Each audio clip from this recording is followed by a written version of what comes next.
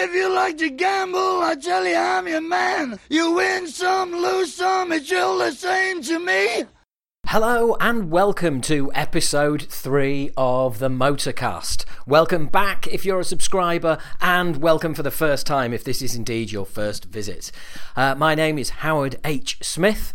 You may know me as lead singer with UK thrash band Acid Rain, or from my other heavy metal podcast, Talking Bollocks. But on this show, I am merely your guide through the world of everything that is Motorhead. So please make sure you subscribe to the podcast wherever and however you got this. There'll be a subscribe button. Click on that. Every episode will come to your device. You don't have to do anything other than download it when you get a notification saying, hey, good news, another Motorcast. So what have we got for you this time? Well, if you have picked up one of the amazing box sets of the Ace of Spades, you will have a ton of exclusive notes, all written by this next guy, Chris Needs. Now, Chris was a journalist back in the day. He was one of the very, very first people to give Motorhead any coverage whatsoever, and also coverage that wasn't giving the band a hard time. So it was great to catch up with Chris. He's got some wonderful stories, a man who was there from the very beginning. So without further ado, no point beating about the bush. This is Chris Needs and I having a conversation a few weeks ago. I was given the notes that you've written for the anniversary, which look spectacular. And as I began reading them, I soon realised that if I read all of these, I'm going to be way too well informed for an interview. Oh, right. Because there does need to be a certain amount of, of inquisitiveness left in the interviewer. So, and I'm sure you've got, a lot to say besides the notes you've written. But I guess the perfect start is right at the very beginning, and how you ended up being in a position to be so close to the band around this time. Right, I mean, and before we start, weirdly, I'm writing a piece for this new magazine called Fistful of Metal. Oh, yes, I am aware of this magazine, yes. Oh, Eugene, and I'm doing 8,000 words on the Ace of Spades. I mean, it would be very tempting to just, lazily give them what I'd just done for Miles, but I really don't want to do that to Miles or myself, and also, I'm giving it a broader context, so that includes a bit more about what happened. Because the one thing I'm realising, actually, since I did the notes, is Ace of Spades was a culmination and a triumph of all the 5 years that had gone before. It was it was terrible for them. I mean, the thing, and nobody ever appreciates how. And this applies to other bands like The Clash and Blondie that I was hanging around with at the time. They were slagged mercilessly in the music press. And at that time, the music press were powerful. They're not powerful now. Yeah. People read the monthlies for the nostalgia pieces, which often paint a very rosy picture of, not what it was actually like. Yeah. If people have just used Wikipedia to do a bit of research, it's very hard to convey what it actually felt like at the time. And Motorhead, I can't tell you how much they were reviled, hated, and really, really treated as this disgusting entity that should be stamped out at all costs. It was really awful. I mean, Lemmy had come out of Hawkwind, and he'd actually got Motorhead together with a fair degree of revenge in his brain, because he got thrown out for doing too much speed. Yeah. Actually wrote a song called Motorhead that was on the B-side of Hawkwind single, and that was all about speed. And of course, Hawkwind were all sort of, hash smoking vegetarians. And so this was kind of an act of revenge, along with making sure he visited each member of the band's girlfriends while they were away on tour to exact a different kind of revenge. Lemmy style. But, you know, he put this band together and he was, you know, hanging out with Mick Farron and, or you know, the Ladbroke Grove bunch, who were kind of the counterculture, you know, hangover from the 60s. And, you know, he put together this band and it just always was intended to be kind of like a UK answer to the MC5. And he got in Larry Wallace from the Pink Fairies and Lucas Fox on drums. And, UA rejected their first album. They supported Blue Oyster Cult at Hammersmith and got slagged. I mean, they weren't allowed any sound check or equipment, so that it was awful, and they were panned. And from that moment on, they were lumbered the worst band in Britain award, you know, NME. They actually got voted that.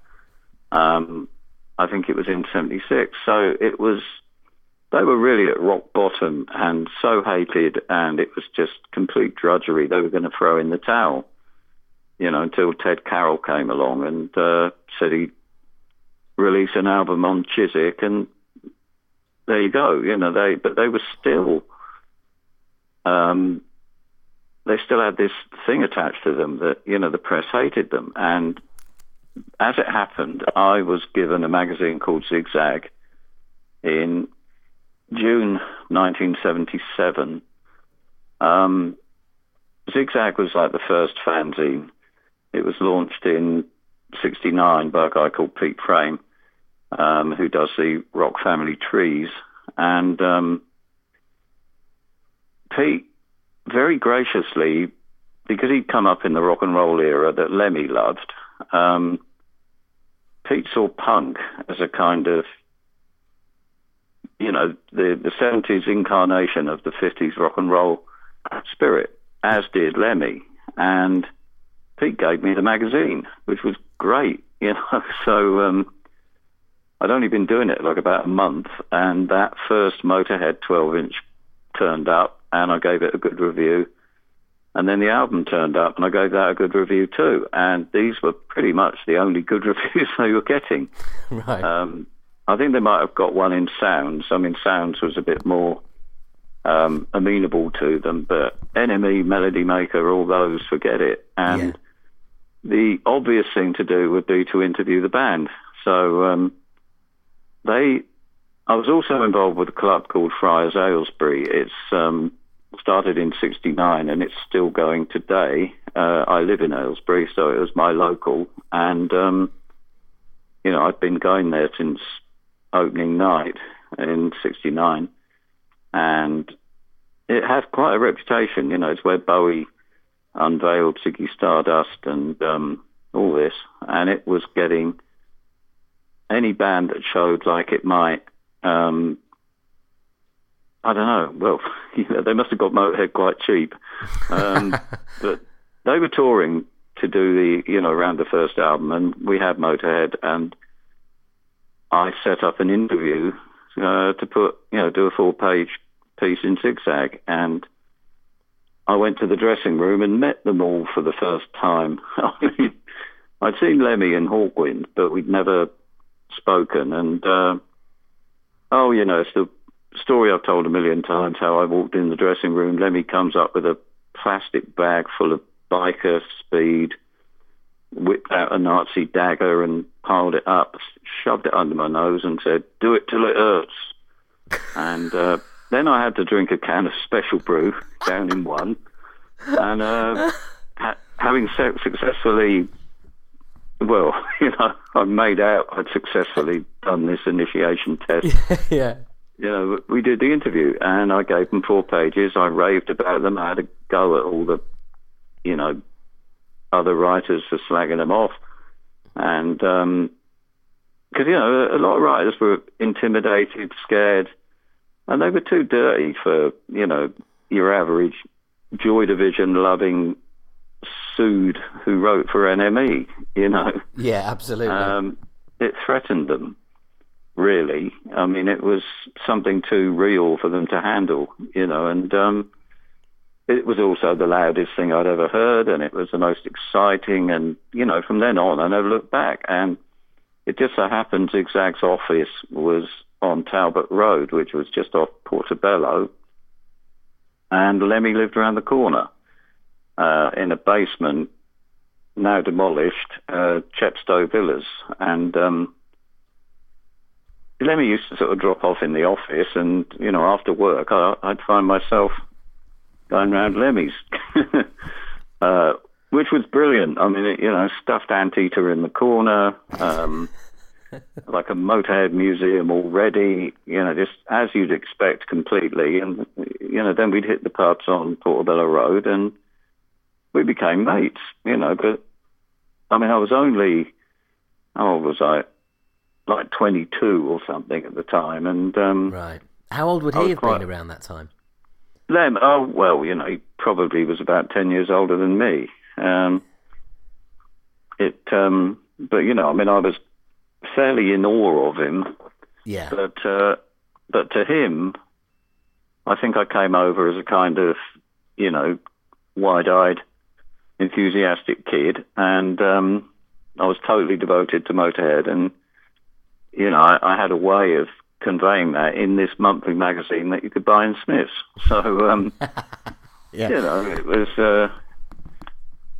it was just a crusade in the end. I mean, I did this with a couple of bands, that were getting a tough time in the music press. And the music press were, for all their shouting, they were very conservative in lots of ways. And Motorhead were outside the law. They were outside the normal, what was considered reasonable behaviour.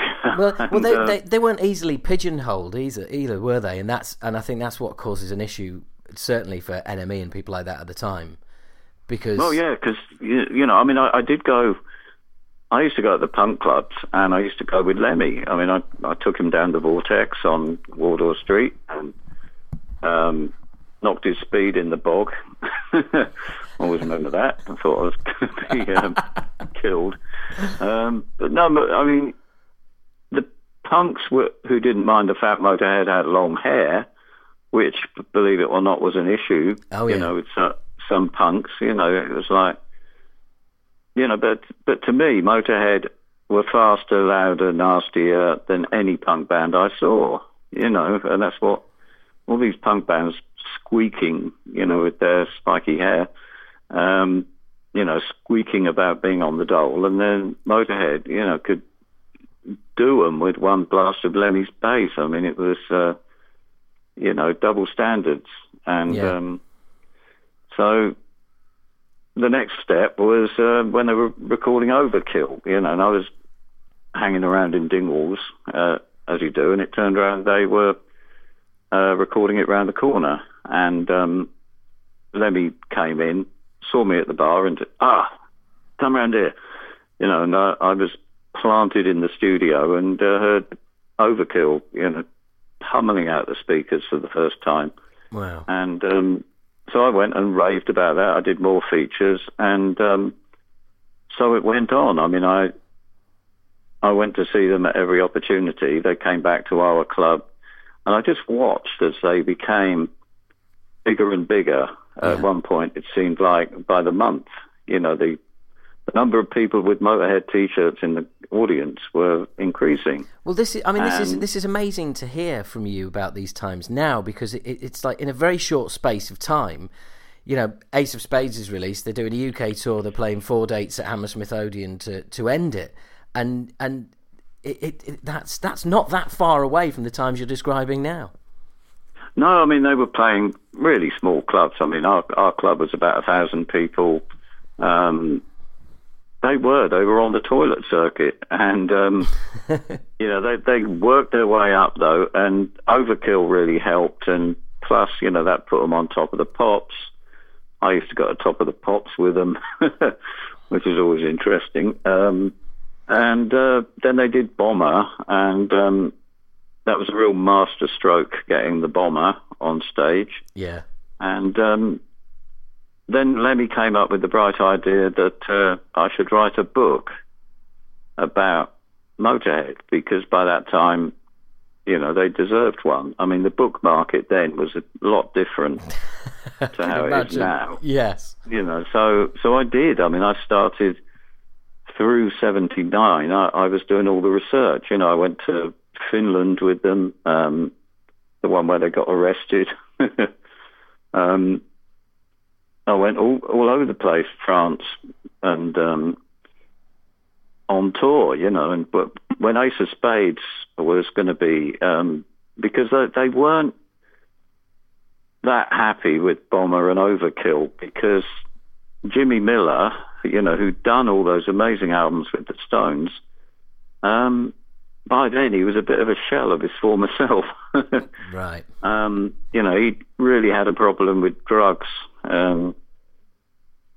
as a Stones casualty. There were a lot of people who hung out with Keith Richards and never came back, Right, and Jimmy was kind of, well, I mean, according to Eddie, he just overdubbed everything a million times and took away a lot of the power. I mean, I love the songs, like No Class and Bomber itself, but I never thought they packed the punch that Motorhead had live. And you can hear it on the live versions, on the bonus, on those two that Miles put out, last year for Bomber and Overkill. You can hear the live versions and compare them to the studio. I mean, now they sound a lot better with the remastering and everything. But back then, it was kind of, well, yeah, this is good, but it's not got the enormous, colossal power that Motorhead had live. Yeah. And the Mission, and I mean, Lemmy told me this, he said, the next one's got to be we've really got to do it. He knew that they couldn't come out with anything substandard, and it didn't get off to a good start because they went to Rockfield to rehearse, and getting Lemmy to rehearse, I mean, they managed to get some riffs, Yeah. And their method of recording anyway was to do the backing tracks first, which is basically the riff, play through the riff, and then Lemmy will go and write the words, and you've got the song. That's how they did it. And they started in Rockfield. They didn't have a producer, and then somebody, I think it might have been Howard Thompson, who used to work at Bronze, which was the label that signed Motorhead, had the idea to get in Vic Mail, who had done a really good job with Dr. Feelgood and Eddie and the Hot Rods, which meant that he was good at capturing pretty basic rock and roll excitement, on record. So it was a master stroke, because Vic, I can't speak highly enough about him, and neither could any of the band. And the best thing of all was that Jackson Studio, which is where he did all his stuff, used to belong to this mad radio DJ called Jack Jackson, who was a big influence on Kenny Everett. He did all the silly voices and all that business. Right, okay.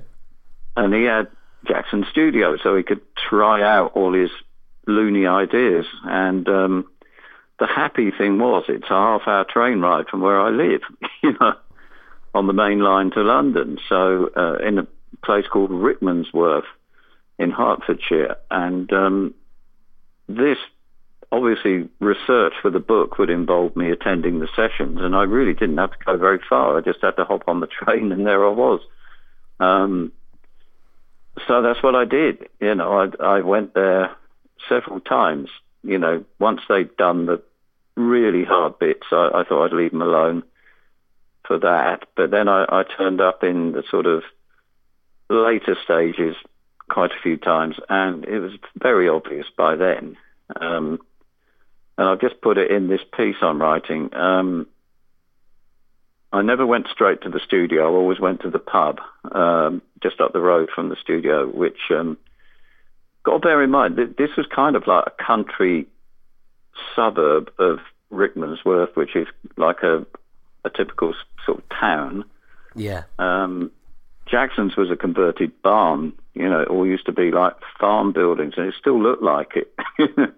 And there was a local pub with all the sort of villagers in it. You know, proper Emmerdale kind of place. And Yeah. I knew going to the studio would be stupid. You know, and so I'd go to the pub, and there'd be Lemmy, you know, on the fruit machine. And one time I walked in, and he didn't take his eyes off the screen, but he just said, "Oh, this one's going to be a killer." And I knew there was something afoot. So then a few vodka and oranges later, you know, we staggered up to the studio, and it was very basic. I mean, it was 24 track. That's where Vic Mail was sitting, and it was brilliant. He had this, I mean, he looked very normal, you know, sort of casual gear, Yeah. short hair, and they nicknamed him the Turtle because Lemmy, you know, said, because he looks like a turtle. I was like, oh, okay. But, you know, one comment from Vic could cut any of them down to size, you know. It was hilarious. And then they put a few tracks on the big speakers, and it was like, blimey, you know. Yeah. And there's a massive discussion about where Lemmy wrote his lyrics. Phil always maintained that he wrote half the album on the bog in the studio. And many, you know, popular myth has it that Lemmy wrote a lot of his words, you know, on the throne. But about 10 years later, he came up, grabbed me and said, "Look, I've never written a song on the toilet in my life. Paul McCartney does that."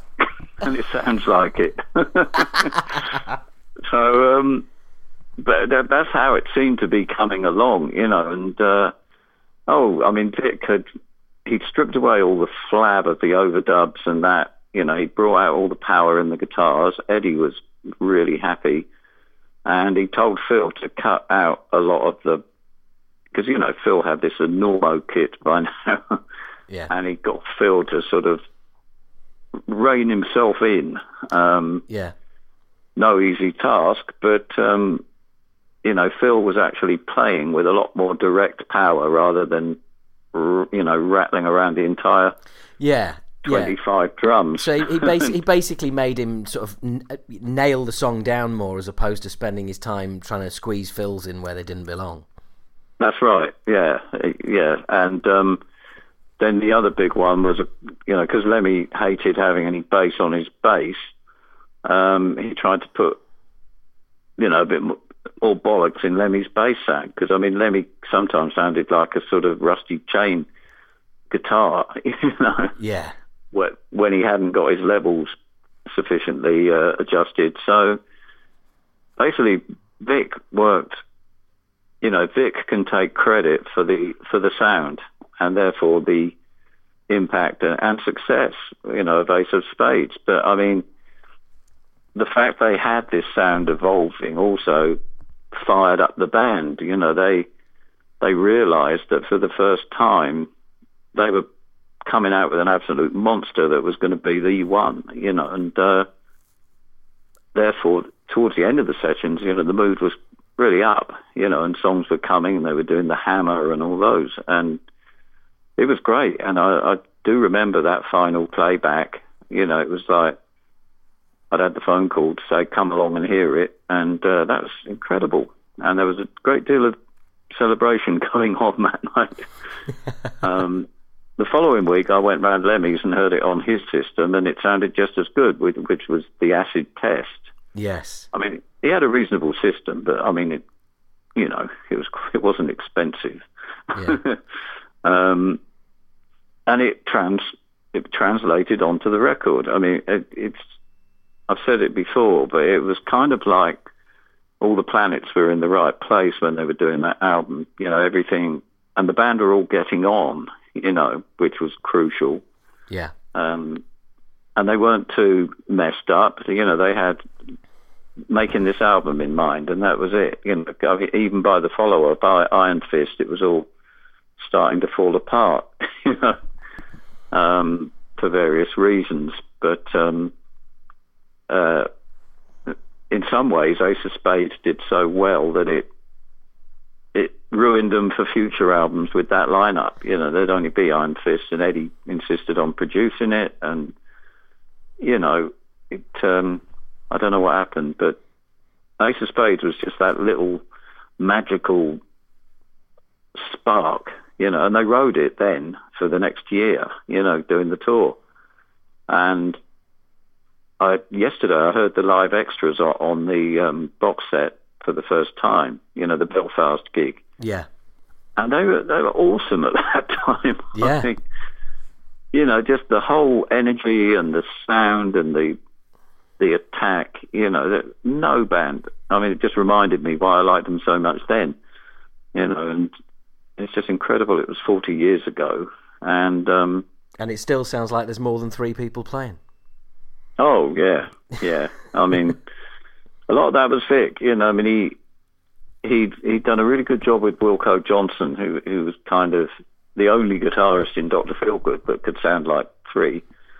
So that was a real masterstroke picking Vic. And, it's just, it was just, everything was right, and then the cover, even though it was a sandpit in Barnet or somewhere like that, yeah. The Western imagery, but I mean, I talked to Lemmy about that, and, the whole thing comes from Wild Bill Hickok, and, yes, the Dead Man's Hand. The Dead Man's Hand, and the gambling thing, the Born to Lose thing, I mean, but they love dressing up in their, Clint Eastwood outfits. I was just going to say, Eddie is definitely wanting to be Clint Eastwood. Oh, yeah. I mean, they loved all that. They weren't so happy dressing up as medieval knights for the following one. In fact, they weren't happy about that at all. But that was part of the appeal about Motorhead. That was that you didn't take it. You weren't allowed to take it too seriously. Well, we're talking about a band who would go on to make TV appearances on Tiswas and The Young Ones. Oh yeah, I mean, they could not take it seriously. I mean, yeah, Lemmy's hero was Les Dawson. He could do the Les Dawson face. Wow. And the voice. Oh, that's awesome. Not his rock and roll hero, obviously. Yeah, obviously. I mean, he still went on about Little Richard, Johnny Burnett, Jerry Lee Lewis. They were the people he liked, and he was trying to do an update of that spirit, that primal spirit of rock and roll. That's why I used to walk on stage at later gigs and say, hi, hello, we're Motorhead, we play rock and roll. He never said they were a punk band. He never said they were a heavy metal band. Yeah.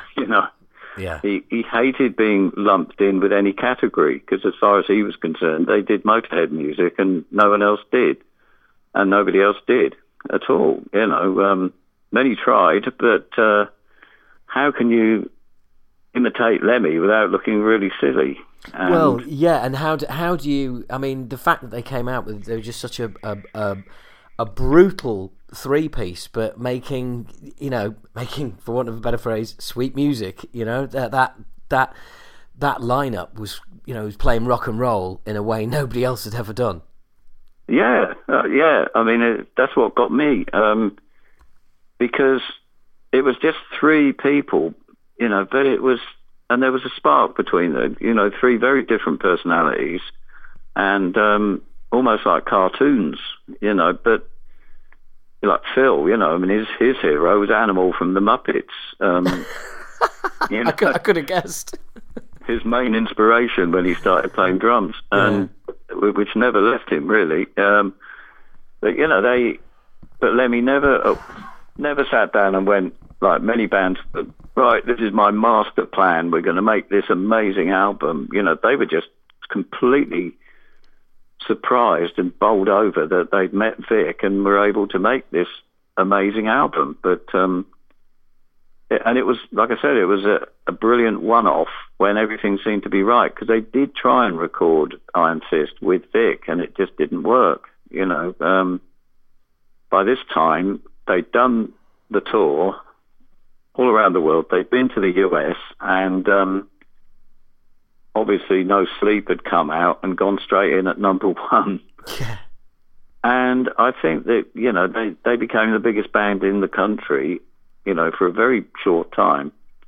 And something happened after that, which meant that when they did the follow-up, maybe there was too much serious stuff to live up to. But we're here celebrating Ace of Spades, not what happened afterwards. Well, yeah, but it is fascinating though, because as you said, it's that since we've been talking about those hard times when they were first getting together and being basically laughed at and derided and ridiculed by members of the music press, to then in such a short space of time release a great album, then put out a live album that goes straight to number one after a massively successful tour, and then it's already started going wrong. Oh, I know. I mean, but that was typical Motorhead. I mean, yeah. Things were always going wrong. I mean, and Lemmy thrived on it. When he was on stage, I mean, sometimes the bomber would come down, he'd do a sort of cool pose with his foot on the bomber, and it would go shooting back up again with Lemmy sort of hanging on for dear life, stuff like this. And, when they did Port Vale, I think, when they did Port Vale, the football ground, and Ozzy was supporting, and I think that might have been the pinnacle. Wow. Because, Ever so the slightly, whole... yeah. I went up with them, and just to see that massive football ground packed with Motorhead fans. But even then, they had guys parachuting from a plane while they were on, and... about half of them missed and landed in a load of people's front gardens and stuff. So, but, I can only think back now and laugh, because, obviously it's really awful that none of the main players are still here. Even, Vic passed away in 1989 at a very young age. And, I just wish Lemmy was here to see this. I mean, he would be tickled by the artifact that's been put together in his honour of his great album, Yeah. But on the other hand, he'd probably take the piss out of it, Well, this is a man who spent. This is a quote I've repeated before, but this is a man who spent 2 years singing the Eight of Spades to see if anybody would notice. No, yeah. I mean, it was. He revelled in. I mean, you can hear it on the live thing. I mean, his favourite audience participation spot was, everybody shouting "Great big hairy bollocks," Whereas most bands would be doing their Robert Plant sort of woo, Yeah. Let me hear you say yeah. Let me sort of. He couldn't be seen to be, a rock god. Yeah, he never took himself too seriously. No, and one thing that struck me, I mean, the tour, I mean, where do I start with that? I mean, I went in their little bus that you didn't have luxury tour buses then, but they did have one of the first bespoke, like, Ford Transits, but with seats. And right. This guy, Mick Murphy, who was kind of their driver and their minder, a man mountain with a heart of gold kind of guy, and who also looked after Susie and the Banshees, which weirdly there was a relationship between those two bands because Motorhead used a lot of their road crew and vice versa. Right.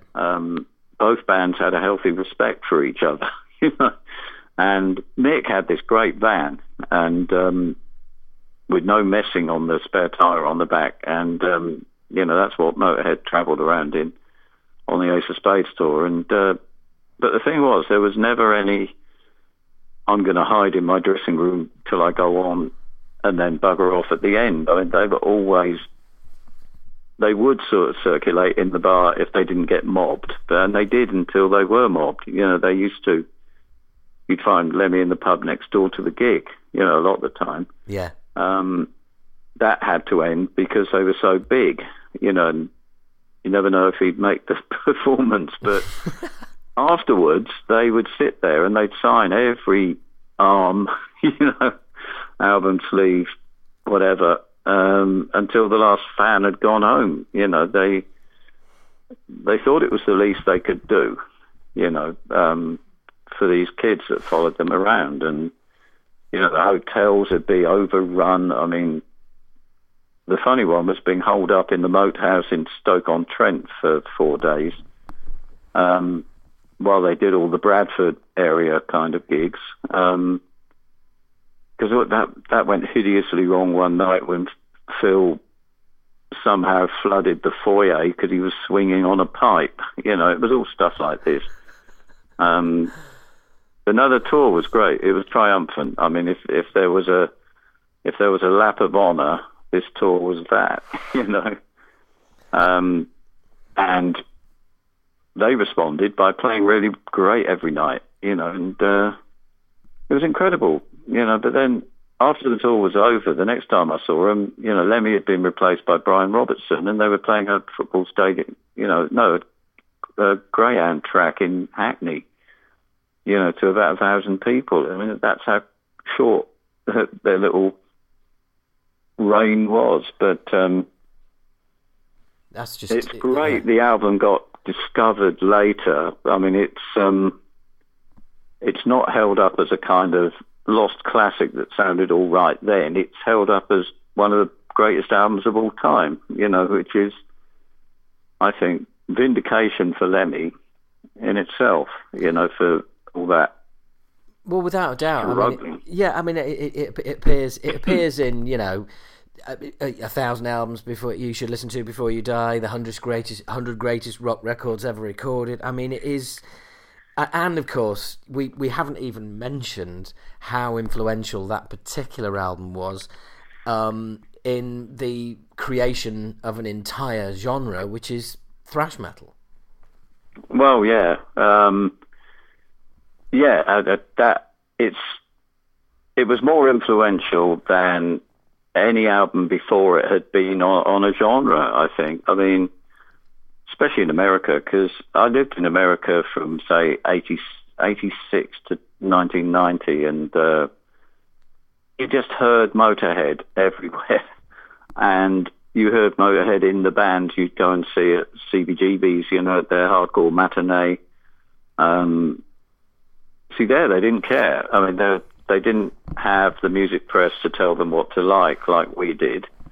Kids over there just wanted to make a load of racket and sound like that Motorhead album. It's funny. Do you think there's a certain amount of the class system kind of kicking in here, with our musical press trying to pigeonhole people and keep a certain amount of order, and then you go over to the States and it's just, hey, whatever goes. Yeah, I do. I mean, I've been a member of the music press now for 45 years, and I used to attend editorial meetings at NME, and they had some clueless editors. It really, it was awful. I mean, and they really did want to shoot bands down. But the thing, you couldn't shoot Motorhead down because they were already shooting themselves in the foot, But they didn't know what to make of them. And yes, it could have been a class thing because, a lot of people who like Motorhead, they like the fact Lemmy would come out and talk to them, even though they worked in a factory or they were on the dole.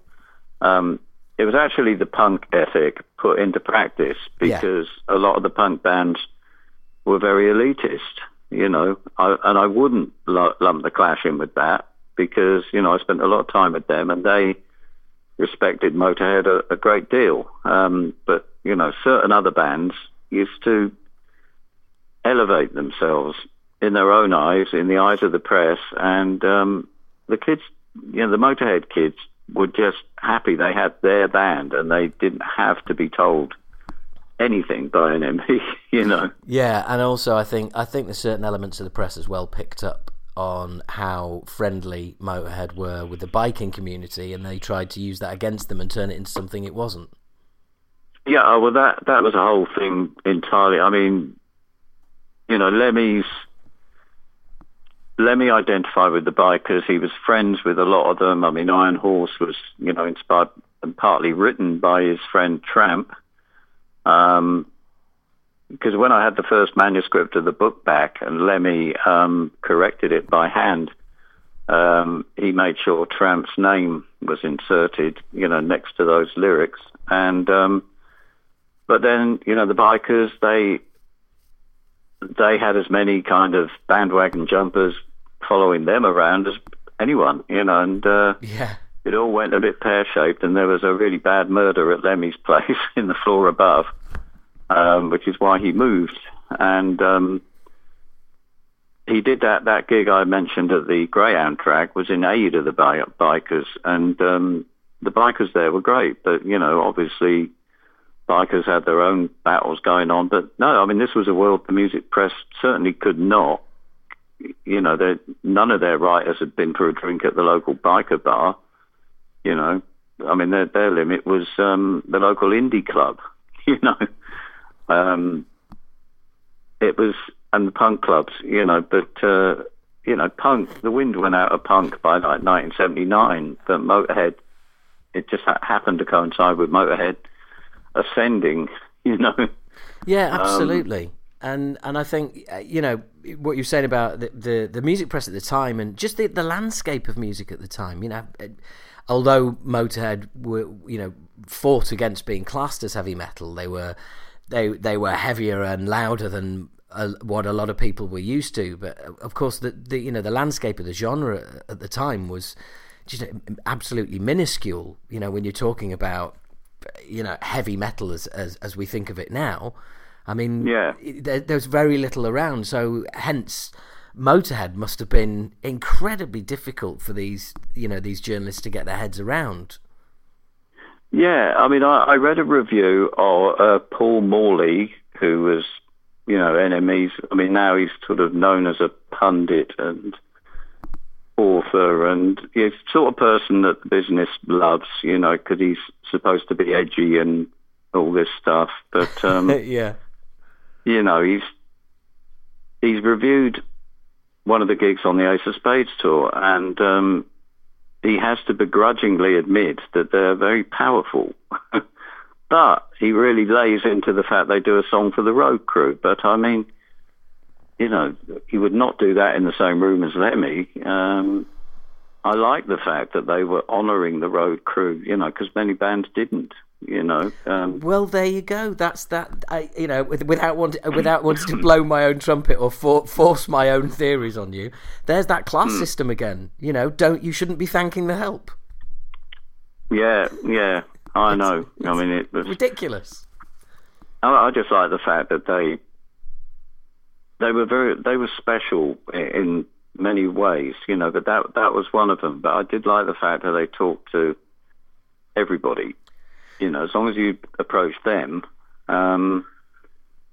without any kind of preconceptions and as long as you didn't look down your nose at them, because I guess Lemmy had had that all his life, because I mean he'd been a hippie before Motorhead, and he was not a hippie in the sort of hippie far away sense, but I mean he was certainly deeply involved in that kind of Notting Hill scene and Hawkwind. I mean, like I say, he got thrown out of Hawkwind because of the speed.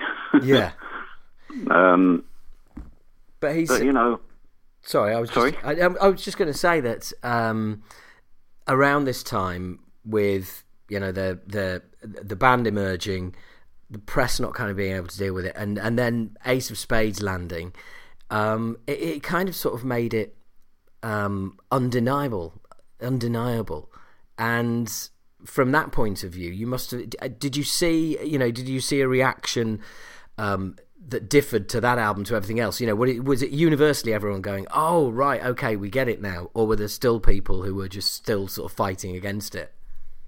Well, there would still be like detractors, but the difference was, I mean, Sounds gave it to Gary Bushell, who gave it a rave review. So I think they were giving the album to the writer that they knew would like it. But they still, and NME sent Chris Salovitz to do like a big piece on Motorhead in '79, and I went with him, to Finland, for the aforementioned trip where we set the caravan on fire and set it afloat on a lake like a Viking burial. And, right. Chris, know. Chris, you can't gloss over that. What? That sounds absolutely insane. Well, I mean, it's the whole Finland thing was quite a laugh.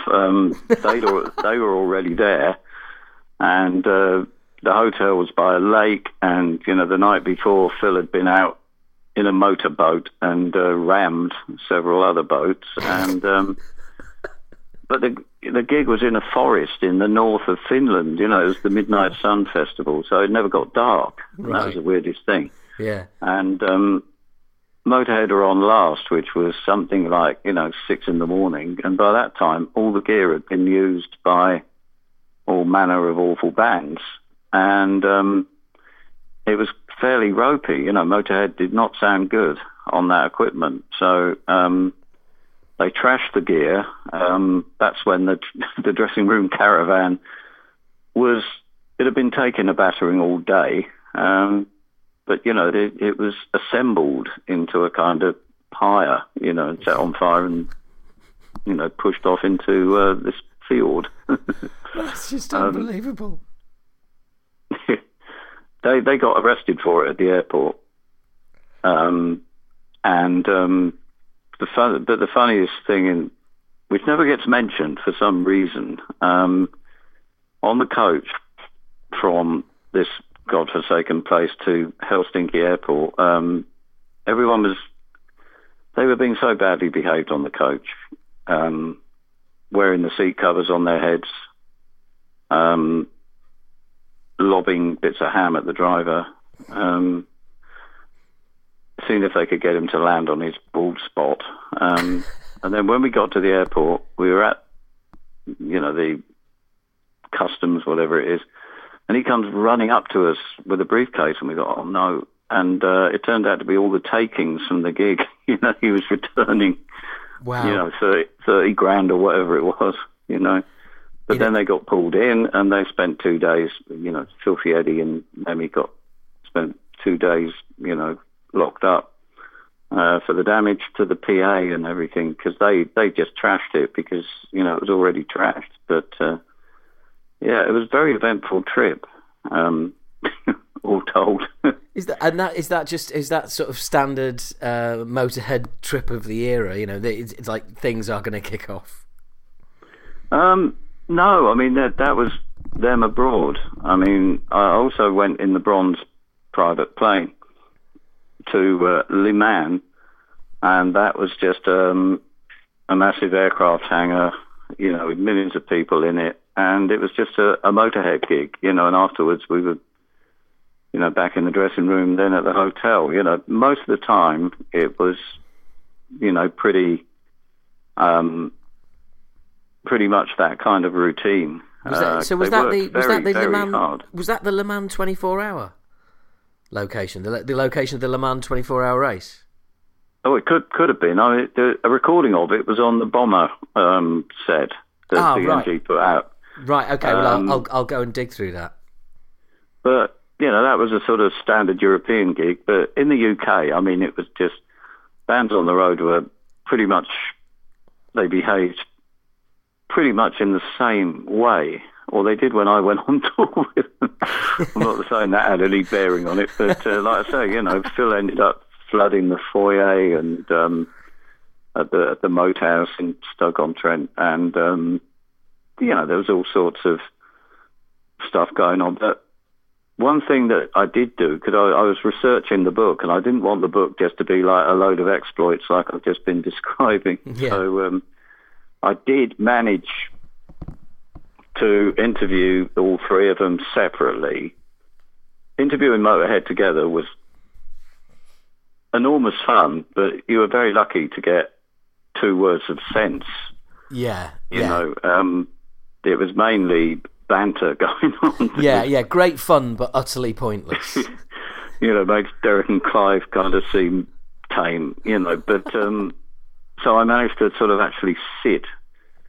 I mean, I'd spoken to Lemmy for hours and hours when I used to go around his basement, every day after work, so that I actually got Lemmy to reflect on the success, and he was very happy about it.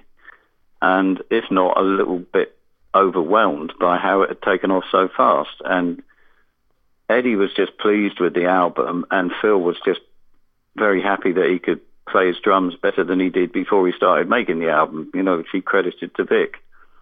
So they all had their... But at that point, I didn't know anything about Phil. I mean, he just dropped out of the sky into the Motorhead, drumstick. But so I got all his background, and he came from a pretty rough childhood. He, unsurprisingly, was a bit of a delinquent, an ex-skinhead who'd been in trouble. And Eddie, unsurprisingly, came from much more of a elaborate growth hippie kind of background, and he'd been playing guitar for some years. I think he'd even played with John Mayall. He'd certainly put his time in, which is evident because he was such a good guitarist, Yeah. He played with Curtis Knight, the guy who played with Hendrix. And he'd been with him for 20 months, and it was good to sort of sit there calmly with them, probably for the first and only time I'd ever do that. The rest of it, I mean, I used to get it. All sorts of things. I suffered all kinds of abuse. I might have been giving them their only good reviews, but, I fell asleep after Port Vale in the hotel bar at about 8 in the morning, and it was all going on. And I woke up, and Lemmy he'd stuck a shrimp net on my head. There was a lighted fag in my ear, bollocks written on my forehead, and so on. Well and truly stitched up. So, yeah, it was all harmless fun, really. That must have been amazing to be kind of within the inner sanctum, as it were. Accepted as part of the Motorhead crew. And it was. But I mean, you don't appreciate these things till they're gone. Yeah. And in my capacity as the editor of this magazine, at the same time I was doing Motorhead, I was also on tour with The Clash, Blondie, The Ramones, Susie and the Banshees, and several others.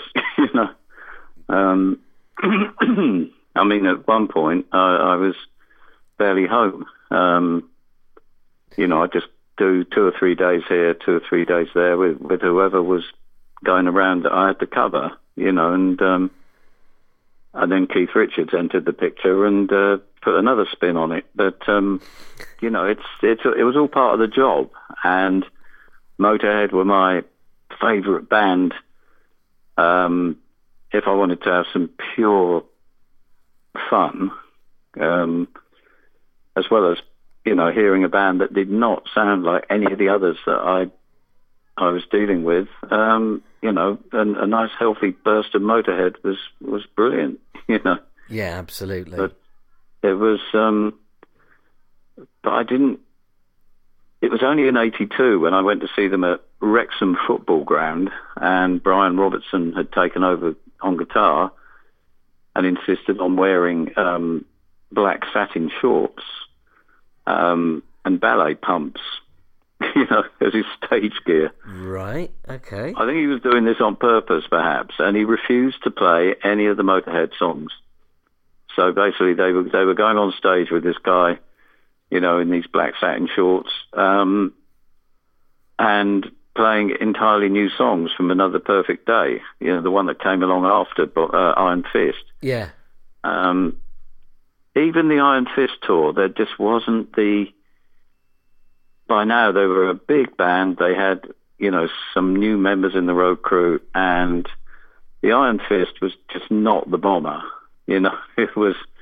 I mean, the Bomber was an attraction in itself. You know, they brought it in, obviously, around the Bomber album, but you know, when they'd used that at that massive place, Bingley Hall in Stafford, and that's probably the first time. That was '79, but it's probably when I realised how big Motorhead were going to be. You know, they packed out that massive place near Stafford, and the Bomber was now in full flight, and but they wanted a change, you know, and their new concept was Iron Fist, and that just didn't.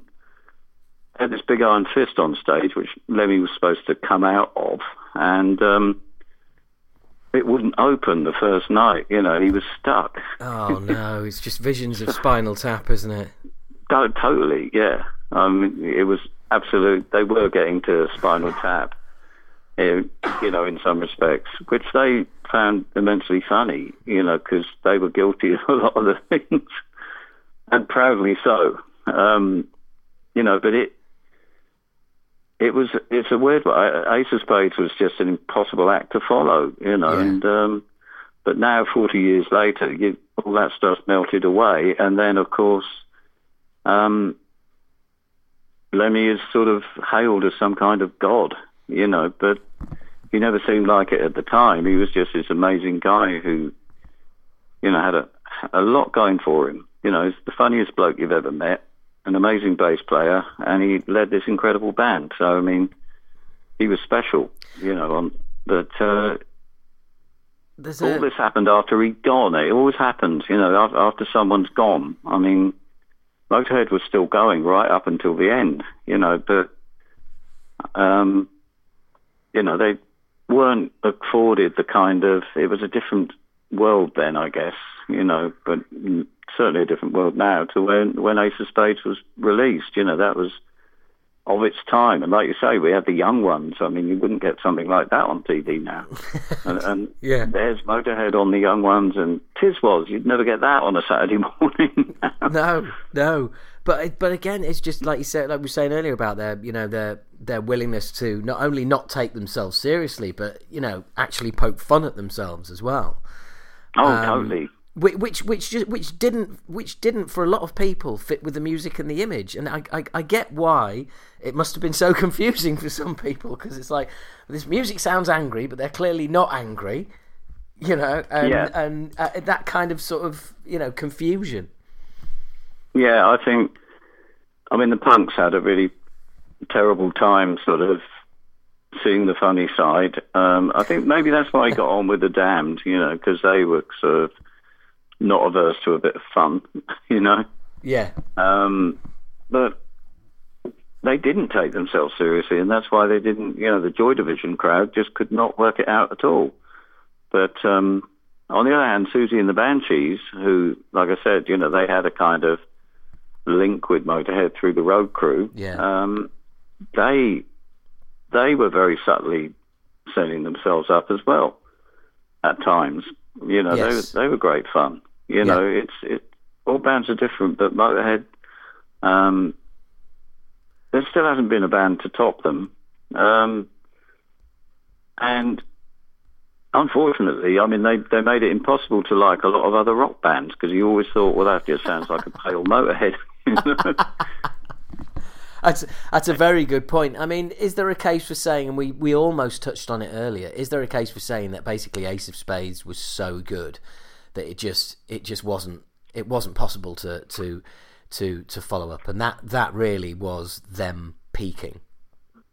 Yeah, totally. I mean, where would you go after that? And the fact, if they'd done the next album with Vic Mail, maybe they would have come out with a good one. But half of it was the fact they just got there, you know. And after those, at the time, seemed like a long time, but as you said, it's only 3 years between the first album and Ace of Spades. But it seemed like, you know, all these years of struggling, which was actually only 3, you know, they got there, and they'd released this peak of their career, and it was like, follow that, you know. Yeah. Well, you know what they say: the sound of struggle is a lot better to listen to than the sound of satisfaction.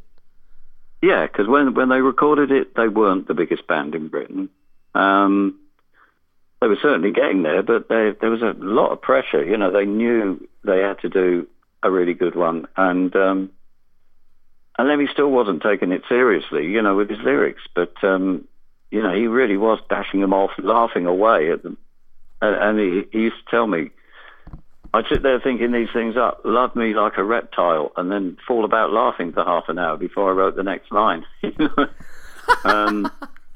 was like he was having a great laugh, but it's probably when he was told, you must do a next album, that it couldn't come. You know, he couldn't sort of just turn on Motorhead to order. It had to come. He had to be, you know, having a laugh while he was doing it, and they did with Ace of Spades. But, you know, I think they knew that if they brought out a sort of mediocre album, then all that hard work and all the stuff that had happened, like with Stafford Bingley Hall, all that momentum was already in place. And luckily they did Ace of Spades to sort of, you know, send the express train flying off the rails and into the stratosphere. You know, it was everything was in the right place, heading in the right direction. And then once they got there, a number one live album, you know, doubled the, you know, how do you follow that with Iron Fist, you know, which was okay, but it does sound like Lemmy's thinking, now what can I come up with next?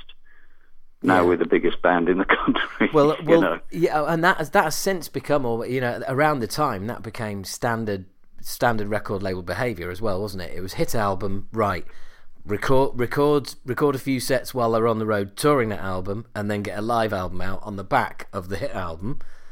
Yeah, and exactly what happened. It became I believe that it was the very first live album to go straight in at number one on the UK album charts.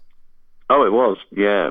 I mean, I always remember that day, you know, when the news came through. I mean, it was, because you didn't go in at number one in those. I mean, now, you know, you can sell 10 copies and go in at number one. Oh, yeah, absolutely. You'd be at number one for a few weeks with that. Yeah, but, you know, back then, you had to sell a lot of records to do that, and that was an incredible feat. You know, not many bands did, and unless you were the Beatles or something like that, you know, and it was amazing, but it was just impossible to maintain, you know. And then the Iron Fist tour went around the Birmingham City Halls and all those places, as opposed to the more, you know, people sitting down, you know, and bouncers telling you to keep seated. And, you know, it just wasn't right. But, I mean, I just saw it happen with so many bands. I saw it happen, The Clash, you know, because the internal frictions, I mean, Eddie, when it didn't, I don't know, Eddie just didn't think it was working out with Vic when they were doing Iron Fist and producing that album. And he also insisted he have a slow blues track on there that he sang, you know, and there's another factor which I don't know if I'm really going to go there, but I know that dances were not exactly being dealt with above board, so to speak. You know? Right, okay, yeah. Well, there's lots of rumours about record companies around that time. Well, I did an interview with Lemmy in 1990, and no, this goes to management as well. You know, right. It's all in all, I mean, considering the success they had, Lemmy was still living in a rented house on the Harrow Road after No Sleep Till Hammersmith. So, you know, no fame, and well, there was fame, but not a lot of fortune, and it all got towards the end of the 80s, and that's why he went to live in LA, you know, because that was kind of a fresh start, and also Lemmy could be in LA and be, you know, walk on the road and females would be swooning in his path, you know. It was bliss for Lemmy, open all hours, and treated like a god wherever he went. So, who wouldn't? Yeah, absolutely. I'd sign up for that. And well, he did come out of Notting Hill. I mean, this was a big factor in early Motorhead. They came out of that Ladbroke Grove scene, and by the 80s, Ladbroke Grove was, starting to be gentrified, and all those funky places where Motorhead used to hang around at, were being, the pubs were turning into wine bars, and, the world was changing too. So, in a way, Ace of Spades was kind of like the last vestige of the 70s before the 80s really got underway. I like to think it put the cap on the 70s and sort of kickstarted the 80s for all the other bands, like the thrash metal bands that you mentioned. It basically got the next decade going, but all the other bands are not Motorhead. Yeah, it was. They did fall on hard times, didn't they? Yeah, but I went to see them rehearse in 85, would it have been? And they were rehearsing. I think it was Latimer Road, that little place they used to go to, and they were coming back with Pete Gill on drums, and Phil Campbell had joined by then, along with Wurzel, and that was a really good Motorhead, and I interviewed Lemmy then, and it was he saw it as a kind of rebirth and return, and it was. But then it went really bad, pear-shaped with the record company and management, and that, 4 years later, if not sooner, he was gone to LA. So there was a lot of that, Lemmy had to deal with, and in the end, I mean, he spent his last sort of 2 decades on the planet, pretty much touring the world and playing the songs from the Ace of Spades, and the one Overkill, and a smattering of the new ones. But basically, there was a whole generations came along, and imagine, if I was 16 now and I just discovered this band called Motorhead had made this album 4 years ago, I'd be sitting there open mouthed. Yeah. Well, I know a lot of people who of my generation whose gateway album for them is Orgasmatron. Right, which I thought was a very good album. Yeah. I interviewed him around that time too. He was very pleased with that one, and I also like 1916. The one where he did the First World War ballad. But this was all great. This was Lemmy growing up kind of thing. And I think Ace of Spades was like Lemmy reaching the first flush of his younger self. He got where he wanted to get. Yes. And, after that, it was dealing with a whole new set of... Now he didn't have to sort of borrow a fiver just to get through the day. He had the realities of the music business and changing trends and all this stuff to deal with. But that's why he went to America, though. He was treated a lot more fairly then. And, Ace of Spades had been a battle, and it was one that they won, And I think once that had happened, it was time to go somewhere else. But, I don't know. I mean, I just feel very, very lucky that for a start they recorded the album half an hour from where I'm standing right now, because I'm back here. And even though the studio has been demolished and they're thinking of reconstructing it brick by brick in some museum, which I find very, very weird.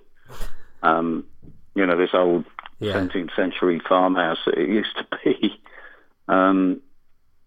It's all gone. I mean, you go past this place on the train, it all looks different.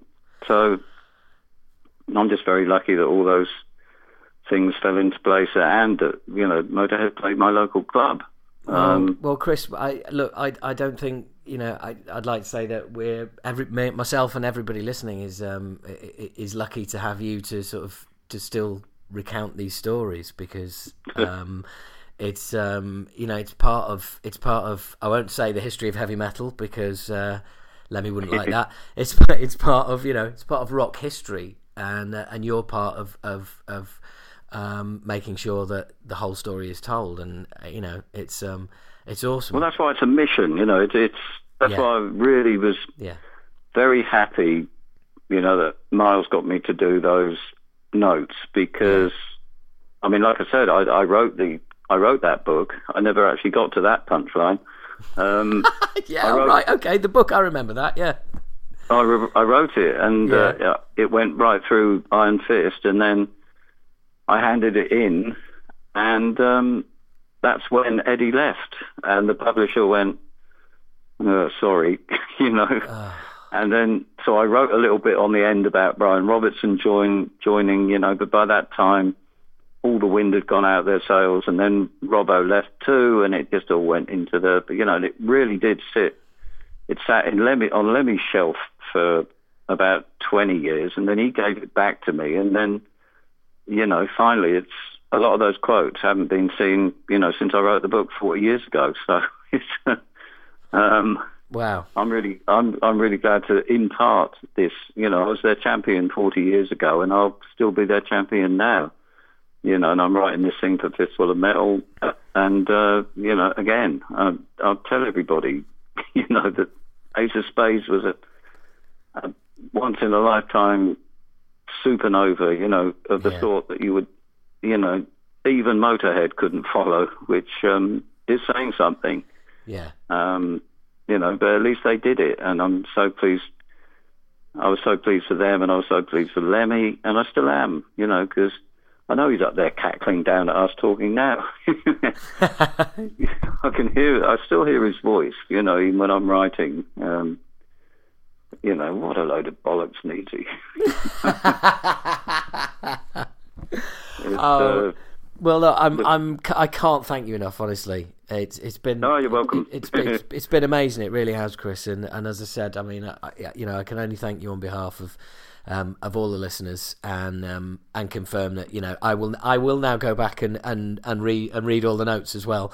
Right. The whole package looks amazing, and I'm glad that you've been asked to contribute to it, and it's such a great package, and it really does honour the band the way they deserve to be honoured. Well, I'm just waiting for mine to turn up, hopefully very soon, according to Miles. So can't wait to see it, because apparently we talked. Originally Miles was on about having a saloon doors and all this stuff, but I believe there is a wooden box, which a dynamite box. So. Well, there's all sorts of stuff. I haven't got mine yet either, so as soon as it arrives, I'm going to be diving straight in. But Chris, thank you so much. Really do appreciate it. You're very welcome, Howard. Thanks a lot. If there's anything I forgot, get in touch again. I will do, no doubt. All right, mate. Thank you very much. All right, then, Howard. Cheers, mate. Bye-bye. Bye. Bye. Wow, indeed. I couldn't stop myself. I really enjoyed doing that. I hope you've enjoyed listening to that as much as I enjoyed doing it. And I hope you're enjoying all these motorcasts. There's plenty more to come. And as I said previously, make sure you subscribe to the podcast. Social media wise, any questions about the podcast on Twitter or Instagram, anywhere, just hashtag the Motorcast. That'll get to me. Any questions, any suggestions, any requests, stick hashtag the Motorcast on there, and it'll filter its way through to me. So, look, thank you very much for your time. Make sure you subscribe. Sorry I keep going on about that, but it is very important. And I will speak to you next time with another great guest and more great stuff from behind the scenes in the world of Motorhead. I don't show you greed. The only card I need is the Ace of Spades. The Ace of Spades.